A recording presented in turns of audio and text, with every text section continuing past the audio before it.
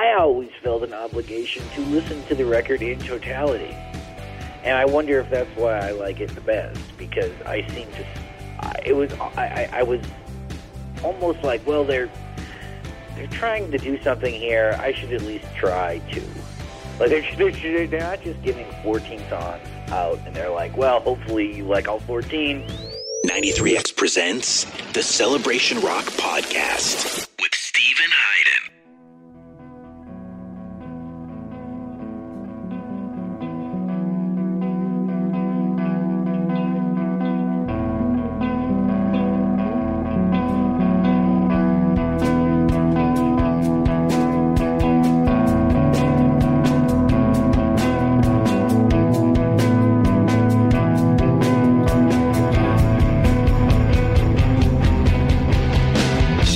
Celebration Rock Podcast presented by 93X FM here in Minneapolis. I'm your host, Stephen Hyden. It is Vitalogy-ology, Part 3. Talking about Vitalogy. The name of this podcast is Vitalogy. Vitalogy. If you haven't been listening to this podcast for the last couple of weeks, we've been doing this thing. It's a Pearl Jam series where we're going through every album. I'm bringing on guests. We're dissecting the records. We're talking about the history of Pearl Jam. We're talking about Jeff Amen's floppy hats. We're talking about the drummers who keep coming and going. All of the minutiae of Pearl Jam history leading up to the band being inducted into the Rock and Roll Hall of Fame in April. It's been a really fun process. And I got to say that this episode right here, this might be among the most anticipated of the Vitalogy-ology episodes. I mean, first of all, we have Chuck Klosterman coming on. Chuck is always a big guest here on the Celebration Rock Podcast. So it's big for that reason. But it's also big because we're talking about Pearl Jam's third record, which again is called Vitalogy.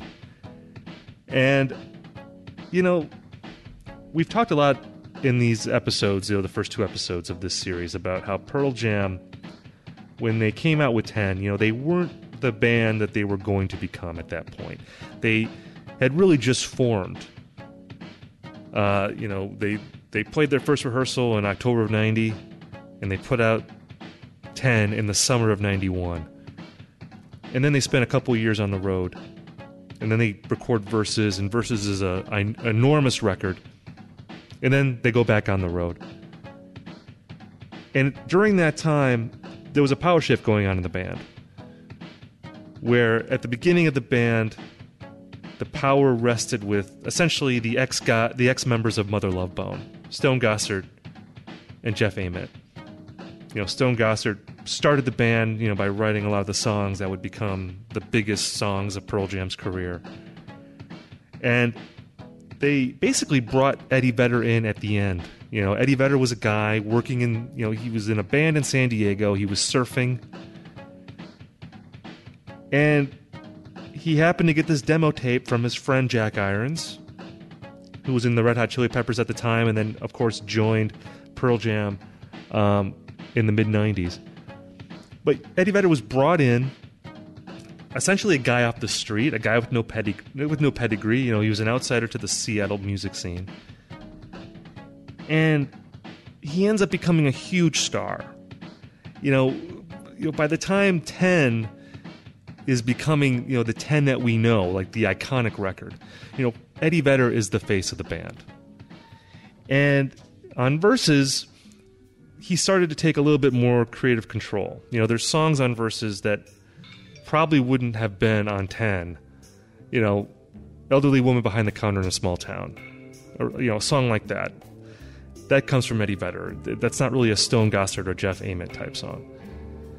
Well, with Vitalogy, the shift in the band, in terms of who was going to be in control, it really came to a head. At this point, Eddie Vedder assumed control of Pearl Jam. And when I say assumed control of Pearl Jam, what I mean is that he was the guy, the buck stopped with him. Like when they were in the studio, a song wasn't done until Eddie Vedder said it was done. He was the one that was finishing everything off. And that probably unavoidably created a lot of tension during the making of this record. There's a story about how Stone Gossard almost quit the band during this time.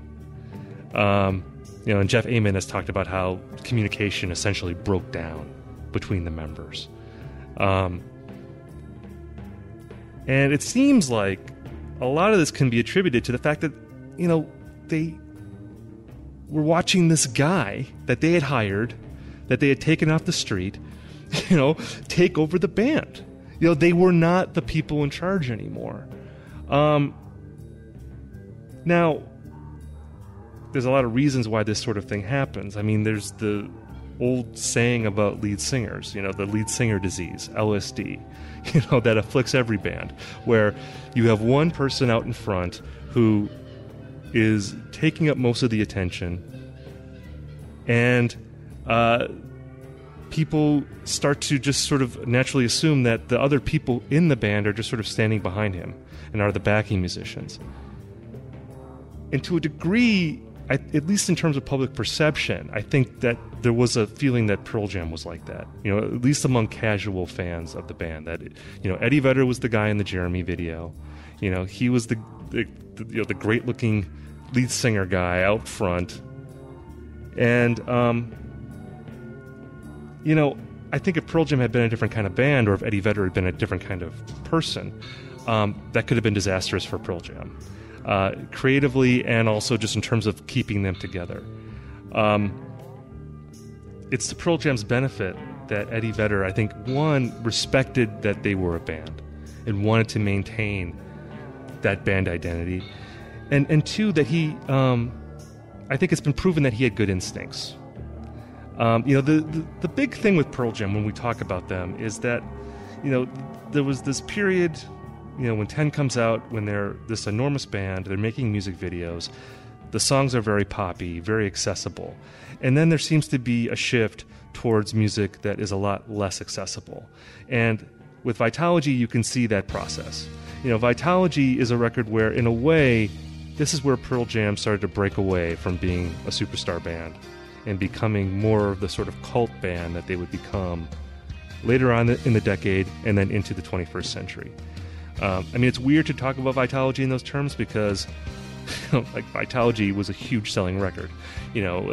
Just as Versus, Versus sold 950,000 copies in its first week.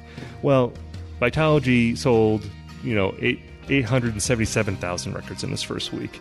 So a hugely successful record. But I would venture to guess that a lot of those records that were bought the day Vitalogy came out ended up in used CD bins not too long afterward. Because, the people that came into Pearl Jam because they liked even flow, there was a lot on Vitalogy to turn them off. You had a song like Bugs, the accordion-driven song. You had that incredibly weird song at the end, which is sort of like Pearl Jam's version of Revolution Number 9, the Hey Foxy Hole Mama song. A song that, if you're a serious Pearl Jam fan, maybe you've listened to more than once, but I'm guessing that most people who love Vitalogy even probably haven't played that song more than once. But for the people who love Vitalogy, the curveballs on this record, the songs that seem to be half-baked, a song like Satan's Bed, for instance, which is a song I love, but it sounds like a song that was written 15 minutes after it was recorded. It sounds like, Pearl Jam has even admitted that they recorded a lot of these songs, 20 minutes or so after they were first kind of put together. This is a very on-the-fly record. It's a record about capturing flaws. It's a record about really capturing an atmosphere in the studio that seemed to be pretty freewheeling. It wasn't about creating a perfect rock record the way that 10 is a perfect rock record. It's about creating an album with nooks and crannies. A record where no two fans are going to have the same favorite song, because you really want to burrow into this album and find your own space. That's the kind of record that this is, and it's the kind of record that Eddie Vedder wanted to make. And in the short term, I think it did alienate a lot of Pearl Jam fans. There were a lot of people that came on board with this band kind of early on when they were an MTV band, and this I think was the beginning of the departure point for them. But I think this record is also, it marks the beginning of Pearl Jam turning into a band that, for the people that love them, this is the band that they want Pearl Jam to be. Just anecdotally, when I talk to Pearl Jam fans, this is the record that comes up as their favorite record. It's not the most perfect Pearl Jam record, but it's, I think for Pearl Jam fans, it's the most lovable because of that willingness to create something that is flawed and that has a texture to it that not everyone is going to like. A record that you have to live with for a long time in order to understand. Records like that tend to be the records that serious fans really love because there's something kind of endearing about a record that isn't meant for everyone. The anthem of this album is that song "Not For You." This idea that there's a table and it's not meant for everyone. We're creating a culture here that's unique and isn't meant to be commodified.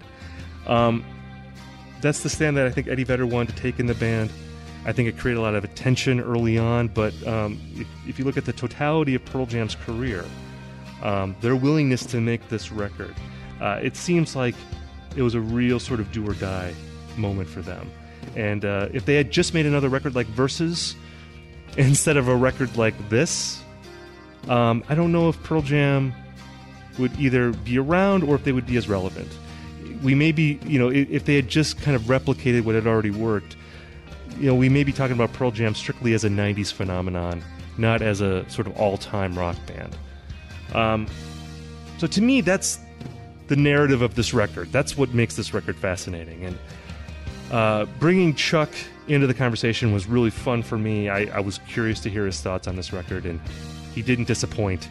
So let's get into it. Let's talk about Vitalogy here on Vitalogy-ology. Here's me and Chuck Klosterman. Chuck, when I approached you about whether you wanted to be involved in this project, you immediately volunteered to talk about Vitalogy. And I'm wondering why that was the album that immediately sprang to mind for you. Well, it's my favorite of their albums by far, for sure. I think it's probably the most interesting period of the band. I don't know. I kind of feel like my opinion is conventional now. I mean, this is conventionally seen as their best record, isn't it? Or am I wrong about this? You've thought about this more than I. I get the sense that the average person who's not a sort of an obsessive Pearl Jam fan or a completely casual music fan would say that Vitalogy is their best record, or is that not the conventional wisdom? No, I would say it's either that or 10. I mean, I think that the very casual Pearl Jam fan who only knows the songs on the radio and remembers them, remembers seeing Pearl Jam on MTV all the time when they were a teenager, they might lean more towards 10 as like sort of the nostalgic choice. But I think people that were maybe buying Pearl Jam albums at that time, it seems like Vitalogy is the consensus choice for people. Well, I mean, plus, okay, if you're a band and your first record is clearly your best, that sort of reflects something about what kind of band you are, okay? And then if you're the kind of group whose second best record is their second album, like Radiohead or whatever, that says something too. I think that for a group like Pearl Jam that has existed for so long, and has, in some ways there's a unifying element to their music, but it really has sort of changed over time.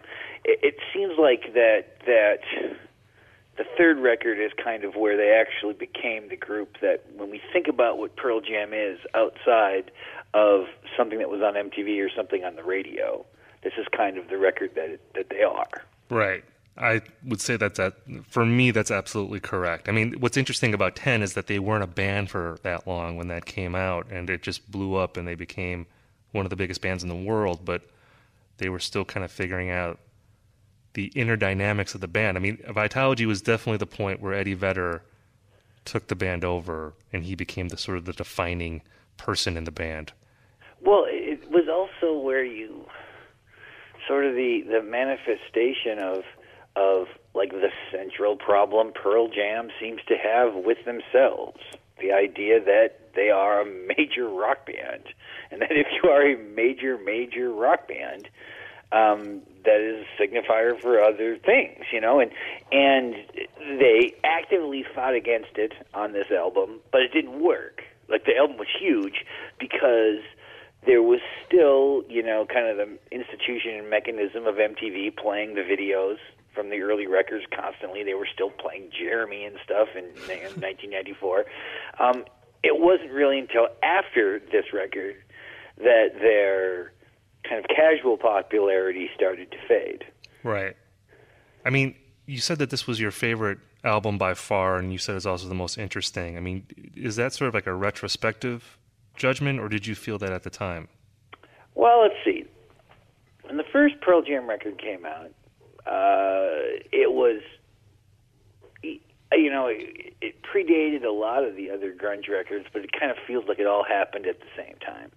And all these albums were coming out, and this sort of new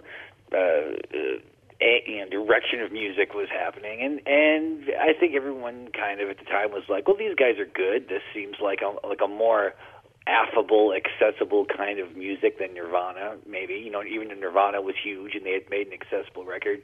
The guys in Pearl Jam seem more like just normal guys. Right. When Versus came out, I remember buying that record at midnight. That was something you did in those days. And there was some surprise, certainly by me, of how big it was. That they had sold something like 877,000 albums or whatever. In the first week, which at the time was just an impossible number. And it seemed kind of close to the first album, although not quite as good. I don't think there were many people who preferred Versus to the first record. There was, I'm sure, some, but it almost seemed as though, well, Pearl Jam's going to try to do this. They're going to try to be this kind of band making this kind of record, and we'll see how long this lasts. And then Vitalogy was very, very different. They just seemed like they were completely in a different mental spot.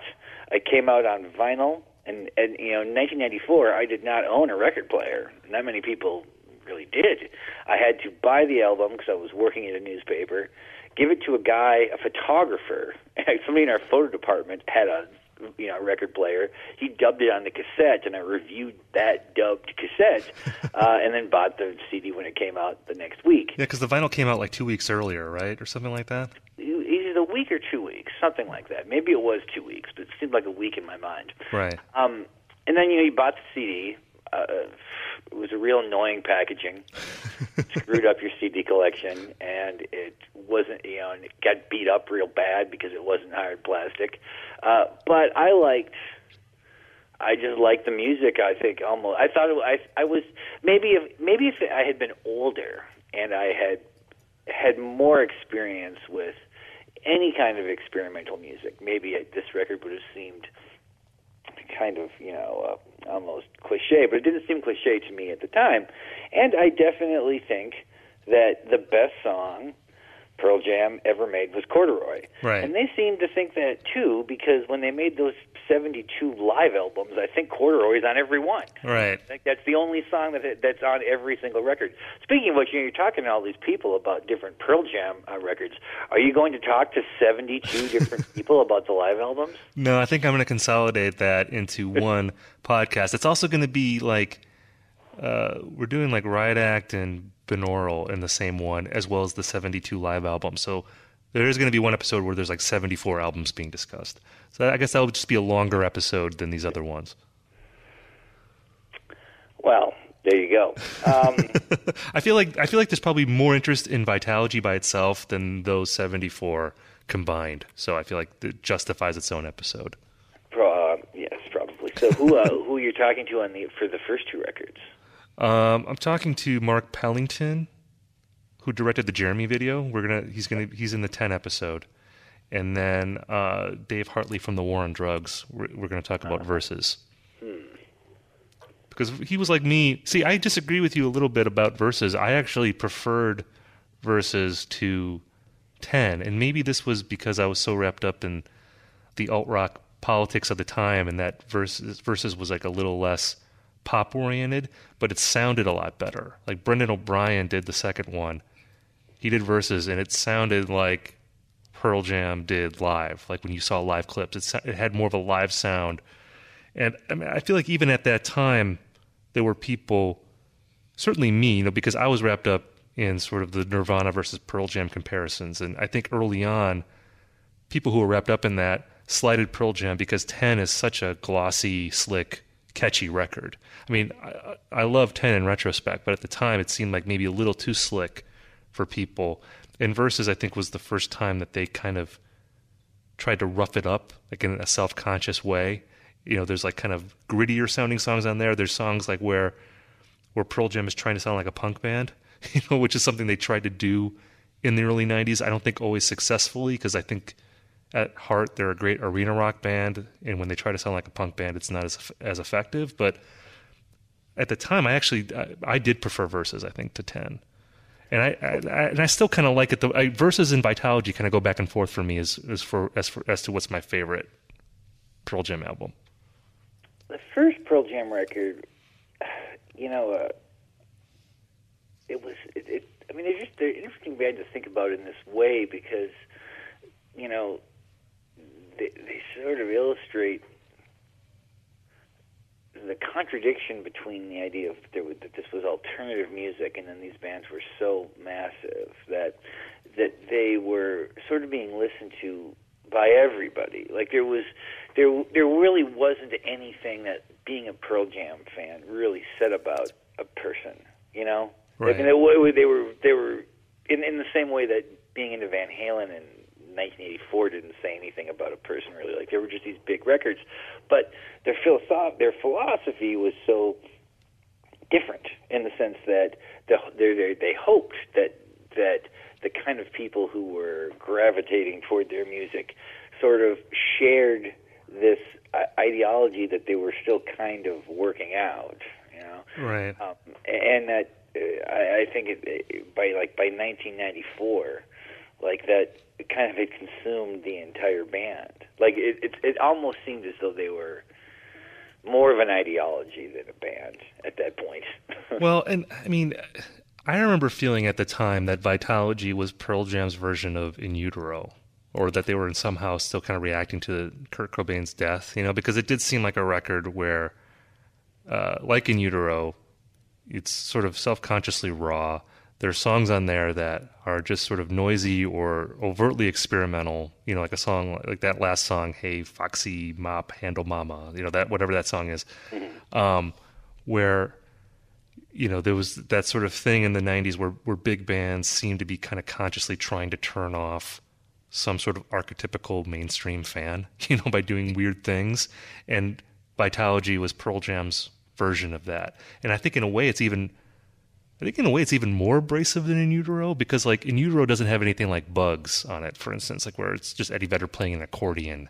And it's almost like he's trolling the audience in a way that just wants hard rock songs. Well, it kind of is because, I mean, okay, yeah, on the one hand, there's nothing like that on In Utero. But I mean, like Bugs is a dumb song. That's like a dumb thing to have on the record. It makes sense that it's on there because, you know, or like the song where he just like spells privacy and all these things. It's like there's a conceptual nature to this that sort of, I guess, necessitates that kind of material. But certainly, if you're playing the record, you're not looking forward to getting to the song Bugs, nor are you saying like, I can't believe I'm hearing this. Like it's not like hearing, you know, something on the White Album or whatever, where it was like, just is the number 9 over and over again? Like, what does this mean? Explain this. This is insane. It's not like that. Well, that last song, though, I always felt like that was their Revolution 9, like that Foxy Mop Handle Mama song, which I don't think I've heard since 1994. I probably listened to it once and then never again. It's like the track after Immortality. No, it's it's like listed as like 8 minutes long or something. Right, and it's just sort of this like weird sound collage song. See, this is the thing, like with me and Vitalogy, I'm always tempted to also call it my favorite, but the thing that's a sticking point with me is that I think it has some of the best Pearl Jam songs. Like, you know, you mentioned Corduroy. I actually agree. That's probably my favorite Pearl Jam song. Like I love the song Nothing Man. I love the song Last Exit. Tremor Christ. I think those are all great songs. But it also has some of the worst songs that they ever did. I mean, it's a very scattershot album. I think deliberately so. It seems like they were, like Eddie Vedder wanted to create the kind of classic rock album experience of listening to the White Album or something, where you have a little bit of everything, and some songs are great and some songs are terrible, but it's more about sort of the atmosphere of the album. So I think in that way, like, it is an interesting album, but I also feel like, can it be the best when it has a song like Bugs on it? You know? Well, yeah, because here's why I would say it can. The other albums, you're right, don't have any, like the first two records don't have anything like this on it, like Bugs on it or whatever. But at the same time, if you're listening to it, and during that, if we're using kind of the parlance of the time, if you're listening to it on CD, you would skip over the songs you didn't like on those first records, or if you got halfway through one, I didn't like. I remember the song "Rats," so I was like, I'm sick of this song. I'd go to the next song. Right. But because there's sort of the arch nature to, I guess, for lack of a better term, like the dumbness of some of these ideas, I always felt an obligation to listen to the record in totality. And I wonder if that's why I like it the best, because I seem to, I was almost like, well, they're trying to do something here. I should at least try to. Like, they're not just giving 14 songs out, and they're like, well, hopefully you like all 14, but if you only like 9, that's it's like they're kind of saying, like, we're trying to be the Who or whatever. You're supposed to have this experience. You can play this album in your house, maybe do other things while you're playing it, but play the whole thing. You know, I don't know. I'm not sure how I inferred that message, or but I somehow took away this idea that I should be listening to the whole thing, because this, they clearly put time and effort into the sequencing of these songs and sort of how these songs were supposed to sort of intertwine, and that like the song where he just spells privacy over and over again, that's a little heavy-handed, I guess, now, but I mean, that is a lot of what the record is about. Right. And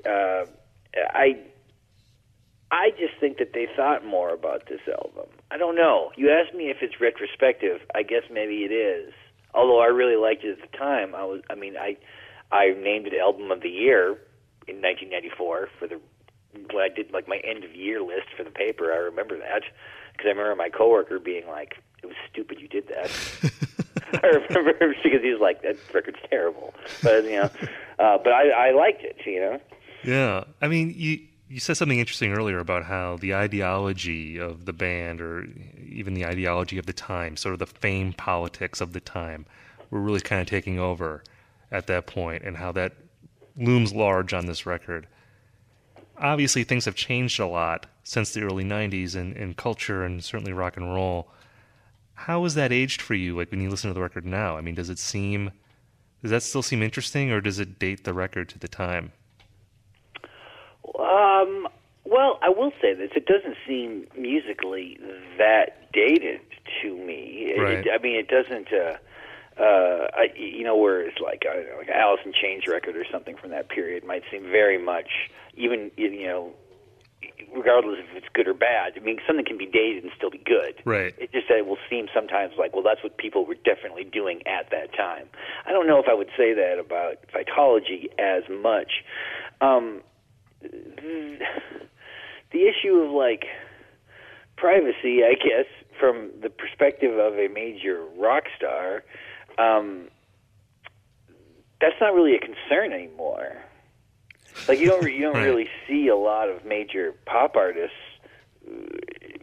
bemoaning celebrity in this way, because if you're a famous pop star, you're absolutely complicit in that fame. Like you're using social media, you're doing all of these things.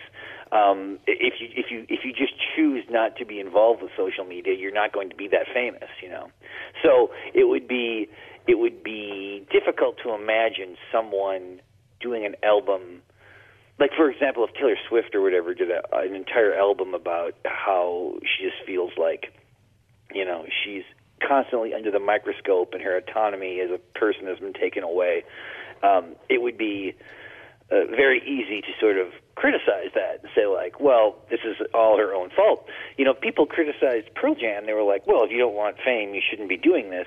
But they kind of went to remarkable lengths not to be famous.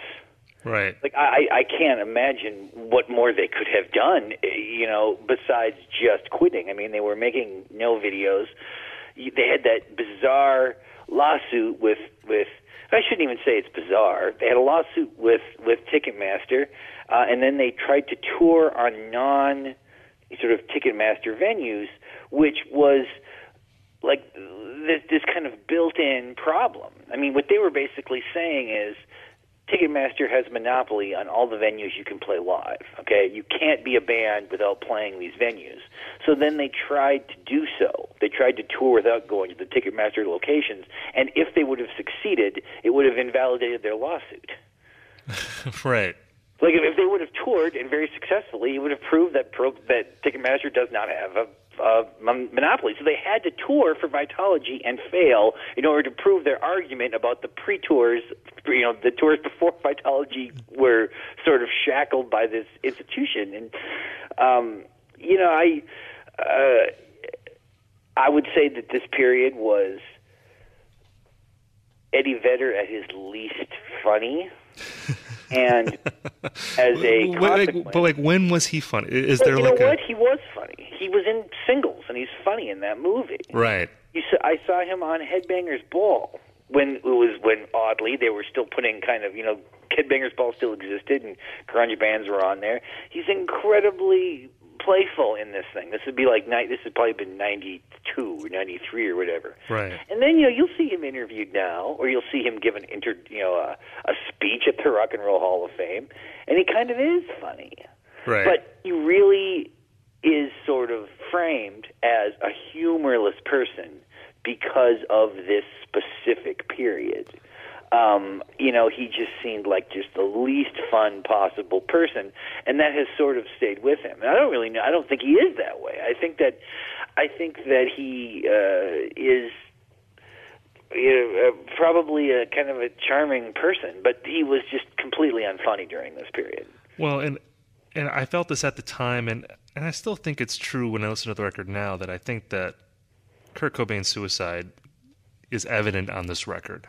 Either explicitly or sort of in the background. I mean, the song "Last Exit," for instance, you know, it's lyrically murky, but you can definitely, one interpretation you can make of that song is that it's a song about suicide. And then you have the last song before the sound collage weird song that no one listens to, "Immortality," which is also kind of talking about the weight of fame and sort of mortality and whether it's all worth it. And you mentioned that song, I think it's called Pry 2. That's where he spells privacy over and over again. And, you know, and he's obviously talking about himself, but I also feel like, you know, you don't have to make a leap to also see references to Kurt Cobain when he talks about stuff like that. I mean, do you feel like that is evident on this record when you hear it? Was that something? Well, I mean, you've written about this in your book. I think I've probably written about it somewhere. We're not the only people. He was in this totally complicated position where there are two major bands in the same scene and, in a larger sense, in the world at the time. And they have a lot of the same fans, and one band sort of likes the other one, and the other band seems to hate the other one. And this kind of goes on, and Pearl Jam kind of takes the high road and never really criticizes Nirvana in any meaningful way. Always just sort of expresses befuddlement over, you know, why this guy keeps talking about how terrible and fake my band is. There's nothing I can do about it. I don't want this to be the case. And then Cobain dies, so he's just got to kind of keep doing it forever. He's got to always sort of like, he's always got to act as though that he wants this guy to be his friend, but this guy will never be his friend now because the guy is dead. Right. But he's thinking about it constantly, and he gets asked about it constantly. I mean, he just gets, you know, that during that time, you know, many musicians during an interview you would ask them about Kurt Cobain's death or whatever, but Pearl Jam always did. I think he also thought, like, well, this guy spent his whole career trying to convince people he's not like me, but actually maybe we are the same. I'm sure he thought that, you know? Right. You know, you made references to this before, you know, about how this was Eddie Vedder at his least funny or most humorless. Excuse me. At his least funny and most humorless. This was also like the biggest Pearl Jam record that there was. I mean, this is probably the peak of their popularity. And then after that, you know, starting with No Code, their profile as a mainstream band started to go down. Like, for you, like, was there a departure point at all? Like, did you continue to stay interested in Pearl Jam after Vitalogy, or did you start to kind of lose interest at this point? I mean, because there did seem to be a sense at the time that maybe people got tired of Pearl Jam. You know, well, like the Ticketmaster thing, it made it hard to see them live. You know, the sort of nonstop talking about, you know, the rigors of fame. I mean, people tend to get tired of that after a while. Like, what was your perspective on that? Well, I mean, I get, you know, it's true. I mean, their biggest album. I guess it was their biggest album, but that's a little bit misleading. I mean, it's their biggest album, kind of building off the previous two records, and it's still prior to the release of Vitalogy. It seemed like they were a relatively visible band. Mm-hmm. I mean, not just because they were still on MTV, but because all those songs were still on the radio. You know, the songs on Vitalogy were not on the radio as much. Right. Well, there's Better Man, I guess, would be a big one, but yeah. Well, I mean, it wasn't that they weren't there at all, but not as much as the previous ones. Right. So when this record came out, even though it sold a lot, particularly, you know, the first month or whatever it was out, I mean, it was a huge selling record, despite not really having a bunch of singles or anything. I think, though, I bet, you know, I seem to recall seeing this record a lot at used record stores. I think a lot of people sold this album back. And when they didn't make any videos and didn't do anything to promote it, and actually seemed pretty annoyed by people who sort of expected them to, I think that they really did convince people. It's like, we're doing this now. Like, we're not that kind of band anymore. We're a different band now. And audiences were like, well, okay, that's all right. I mean, it's not like they just sort of moved on to other things, listened to Oasis or whatever, you know, and Britpop kind of came in, and that was sort of occupied, I think, the space that they had sort of been in before. Did I lose interest in them? Well, they were harder to keep track of. I mean, you know, maybe sometimes they'd be in spin, but that's about it. You'd hear about them working on a new album, but there were limited ways to look for a band or follow a band then, you know? I mean, you couldn't go on the internet so much and kind of keep what even the internet existed, but you couldn't follow a band in that way exclusively in 1985. Right. So if they chose not to sort of be in the public eye, they actually weren't, you know?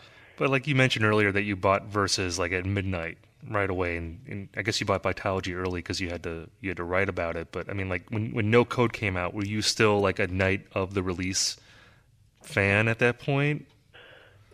I got that as an advance, but by this time I was working as a journalist, so it's always confusing. Like Yield, I got it as an advance. I feel like No Code I got on cassette or something as a cassette advance. Pretty early they would do that, and I mean I always listen to them. I feel like, okay, the record that comes after Vitalogy is No Code, right? Yeah. Yeah. And am I getting this wrong? Okay, so it was No Code and then Yield? Yes. Am I missing one? No Code, to me, if I recall it, almost seemed like You know, there's that Creedence Clearwater Revival record where, like, John Fogerty gets so annoyed with the other guys in the band for saying that, like, they want, that we need to be involved too. So he's like, okay, fine, you write songs too. We'll all write 2 songs. Like that's what No Code seemed like to me, because it seemed like some of the songs on there didn't have anything to do with the band. It seemed like they were like an individual guy's interest. Like, I'm interested in this, so let's do a song like this. And it's like, well, okay, we'll do that. And kind of seemed like a schizophrenic thing to me, and it just did not seem nearly as good. And when Yielden came out, initially it seemed like, oh, maybe this is like their first kind of return to form attempt or whatever. They had songs on there that sort of seemed reminiscent of things they had done in the past. But again, kind of a weaker version of that music. And I kind of assumed that would be kind of the end of them. But then they just kept going. And now, now they're really essentially a live act, and they're a great live act, and they're going to exist kind of in perpetuity. So did my interest go down? I guess it did, but only relative to sort of the world at large. Right. Like, I think, I don't feel as though that I felt like betrayed by them or anything like that. I just, it was hard to, I guess, I don't know. I kind of thought they wanted to break up. That they sort of seemed like a band who wanted to break up, but then they just never did. Yeah, I mean, it seemed like at the end of the 90s that if they were going to break up, that was the time to do it. And then, like you say, I think you're right. They reinvented themselves as a band that isn't a jam band, but they kind of operate like a jam band, and that the focus is on touring, fan service, and like playing different set lists every night, and kind of making that sort of the cornerstone of who you are as a band. And then you also put out records, but it's really about seeing the band live. But yeah, and also like I now. When I kind of think about it, like looking back over how many years it has been, I guess this has been how many years have they existed now? 35 years or whatever. It's at Writers. I took 90. I guess 20, probably 30 years or whatever, 20-some years. Yeah. They seem very musically strong.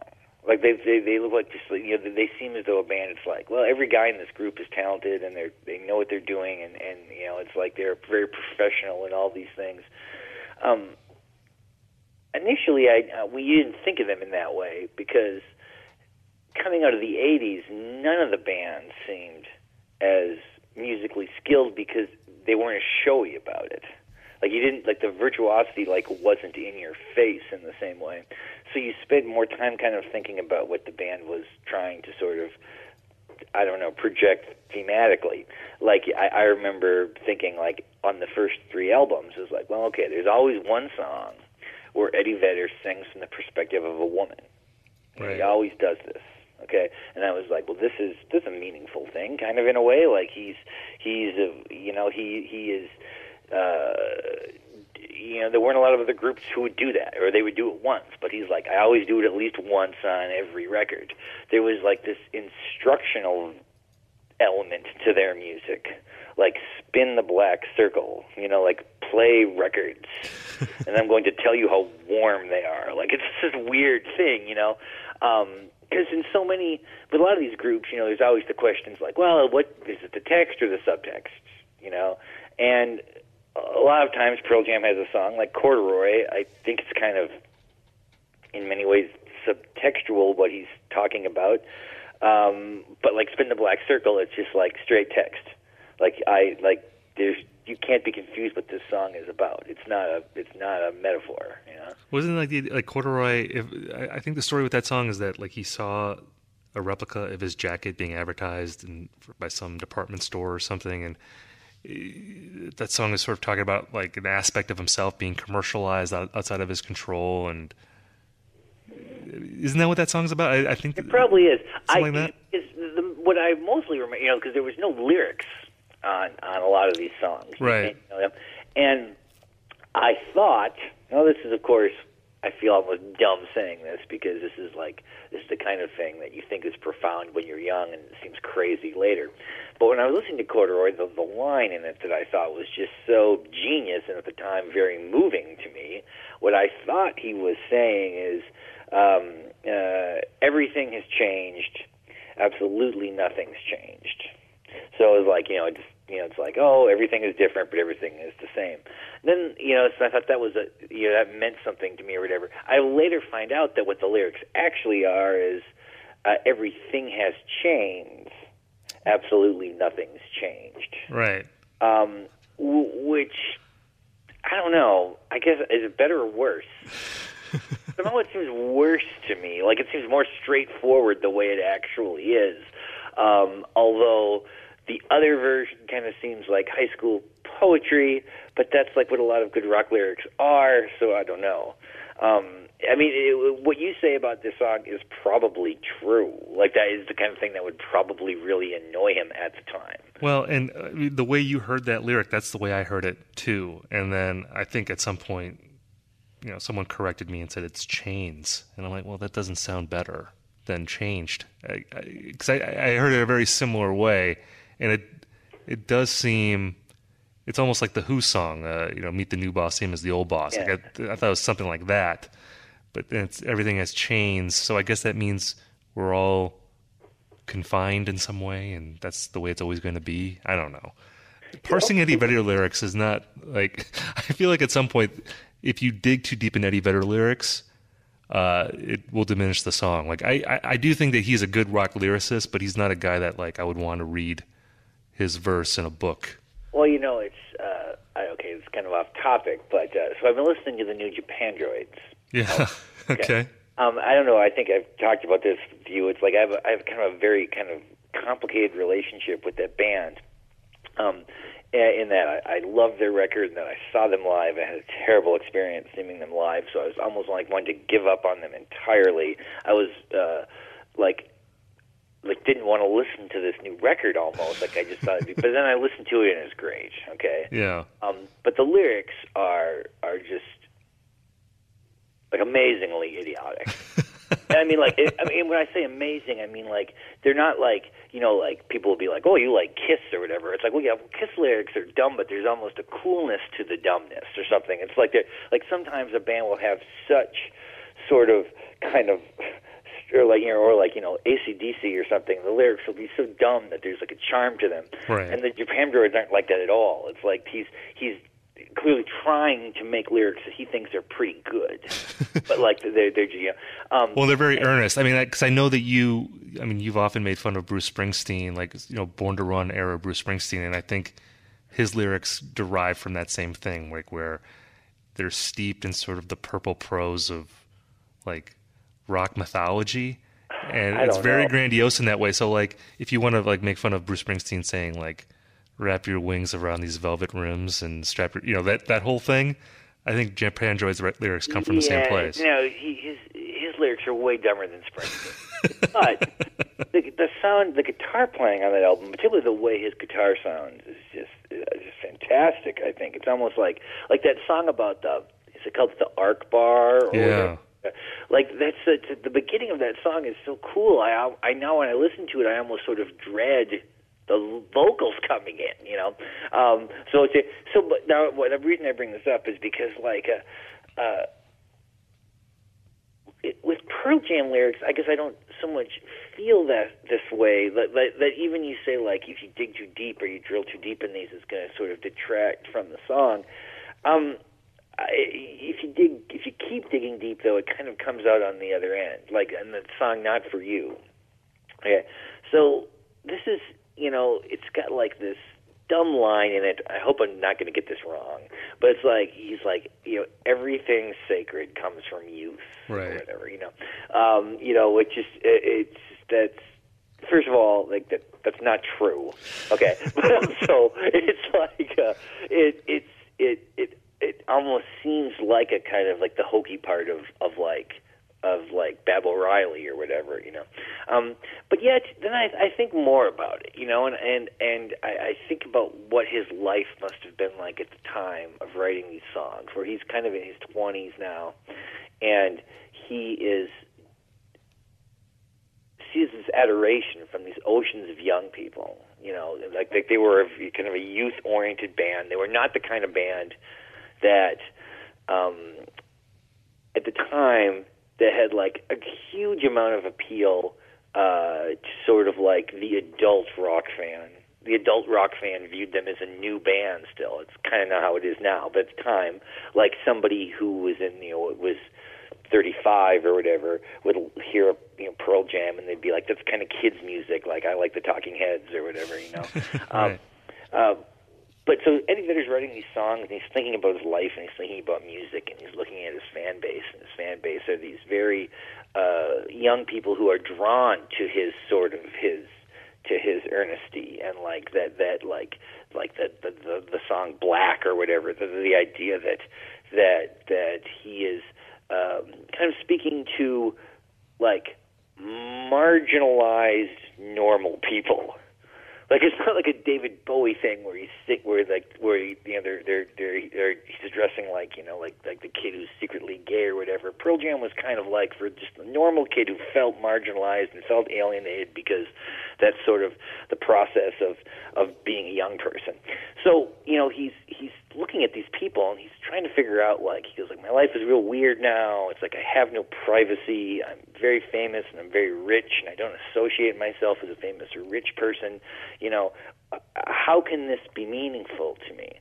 Well, the reason it's meaningful is because I'm sort of plugging into these young people, and that there's a purity and an authenticity sort of into what they want. There's like a religious nature to being a young person into music. So that's like, when I think about it like that, I think like, well, this is kind of thoughtful music, and it's maybe weirdly personal music. Right. Like much more personal than I guess I would have guessed at the time. So as a lyricist, I do think he tries. I do think he tries hard, and I think that he tries to get into himself in a way. Like, like you're a bigger Pearl Jam fan than I, but like this, do they have a song about like the rigors of touring? I feel like they don't. I feel like a lot of the subject matter of rock songs are not sort of reflected in the Pearl Jam catalog, despite the fact that their catalog is huge. Yeah, there's no like turn the page type Nothing song. like that. Because they would be a band I think that would go the opposite way and talk about how much they love to play and be there for the fans. So yeah, there's definitely no song like that. Do they have songs like that though either? Well, no, there's no song like that, but that's sort of always been their stance, I think, like in interviews or when they ever communicate with fans. Like I don't think they would ever write the song complaining about that part of being in a band. It was always more about the things that get in the way of the music. Yeah, I'm not even saying complaining. I'm saying that I think that a lot of times the reason, like when Bon Jovi wrote like Dead or Alive, they weren't really saying like, oh man, this is so tough. I think it was mainly like, we got to write a song. What the fuck is our life about now? Basically, we ride around from city to city. This is our life. So this is the song we write. I think a lot of those touring songs sort of are kind of a manifestation of people trying to write about their life, but not thinking much beyond the superficial level of what they're literally doing on a day-to-day purpose. It does seem like Eddie Vedder, even though he was doing that, he was like touring around, he was like sitting on the bus trying to get his mind into the mind frame of like an elderly woman. Right. Like he was trying to do something that was not just like right in front of him. So I guess I don't know. Maybe it didn't seem like the greatest defense of him, but I guess I generally like what he sings about. Yeah, totally. So you talked about this being like your favorite Pearl Jam record. I think a lot of people would say favorite Pearl Jam record. Is this a great Pearl Jam record, or is this a great album of the 90s? Like, how would you compare this record to like other kind of big rock records of that era? Do you think it ranks with those? Sort of like a freestanding thing. Like, is it up there with OK Computer and Nevermind and, No, and Loveless and all the big ones? No, not as good as that one either. I don't think it's as good as the first two Oasis records. If I had to list my 10 favorite records of the 90s, a Pearl Jam album wouldn't make it. I mean, like, I like First Band, The Moon by the Cardigans more than I like this album. But Pearl Jam is one of these things that, like, you don't separate the things out. It's the whole thing. It's like, some writers write books, and some writers, it's like they're writing one long book over time. Right. And I think Pearl Jam is like that. That, like,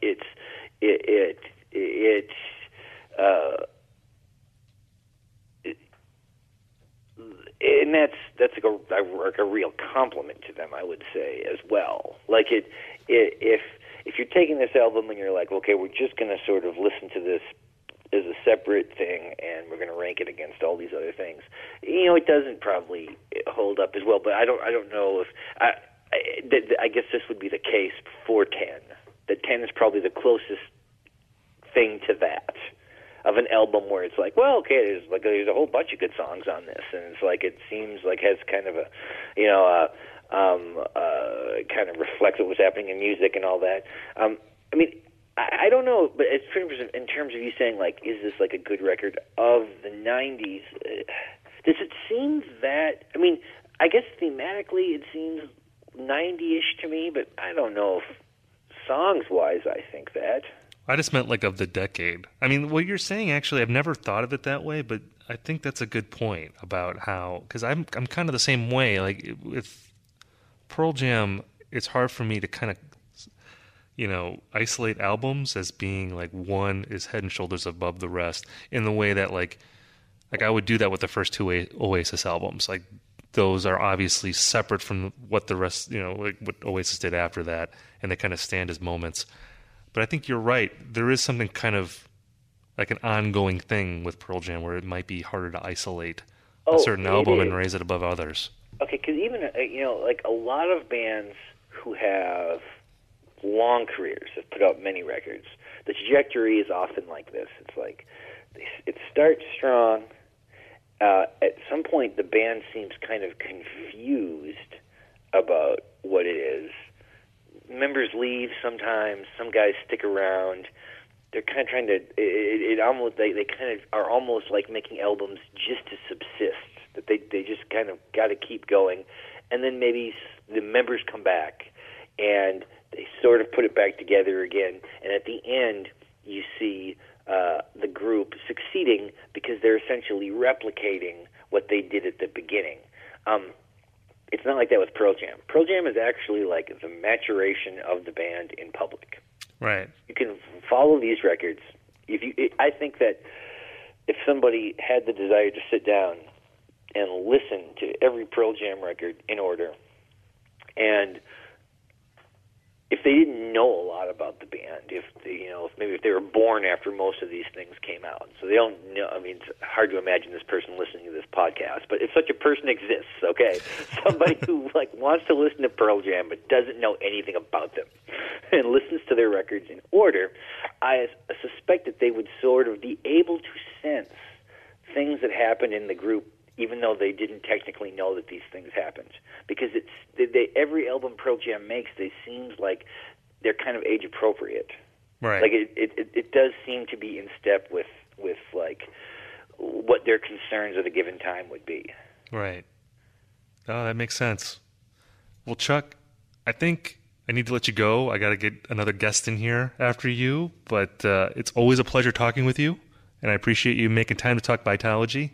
Oh, sure. And maybe I'll have you back to talk about the 72 live albums. So maybe I'll have to spin a lot of black circles. Were they all on vinyl too? Could you buy all 72 on vinyl? I don't think so. I think like the packaging was like pretty like utilitarian. It was like this sort of cardboard thing for the CD, so it was like pretty bare bones. So I don't think they were ponying up for vinyl. I'm glad I'm able to mention how terrible the packaging for Vitalogy was. Yeah, it's like that album and like all the Tool, or that Tool album, 10,000 Days. I don't know if you ever had that album, but it's the same thing, like where it's just this bulky paper cardboard thing, and it just fucks up your CD shelves. Well, especially for a guy who cared so much about his fans, he had to realize that most people had standard CD racks. Like, why would you make something that doesn't fit in there? Like, the Rolling Stones, I remember, re-released Some Girls, and it was really cool because it kind of looked like the record, but like, I ended up losing. It just screwed up everything because it had to be the right size. Yeah, I had the same thing with Sticky Fingers because it had. I think it even had the zipper on it for the CD thing, and then but it's so thin and small that I lost it like within a couple weeks. So that's how it goes. All right. Hey, Steve. All right, man. We'll take care. Bye-bye. That was Vitalogy. Me and Chuck Klosterman breaking it down.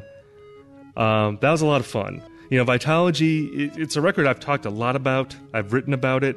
I was on this podcast called The Great Albums, which, if you've never checked that out, I would highly recommend it. If you're a fan of this podcast, you will love The Great Albums. I was on that podcast, and I talked about Vitalogy for like 2 hours. I was losing my voice at the end of that podcast. But, you know, if you're going to talk about an album for 2 hours, you know, make it an album like Vitalogy. There's a lot to dig into with this record. So it was fun digging into it with Chuck, and hopefully you guys enjoyed digging with us. So guys, thanks again for listening. It's been awesome so far doing this series, Vitalogy-ology, digging into the Pearl Jam's back pages.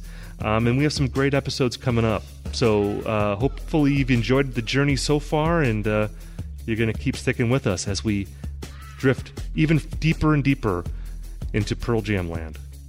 All right, guys, thanks again. We'll talk at you next week.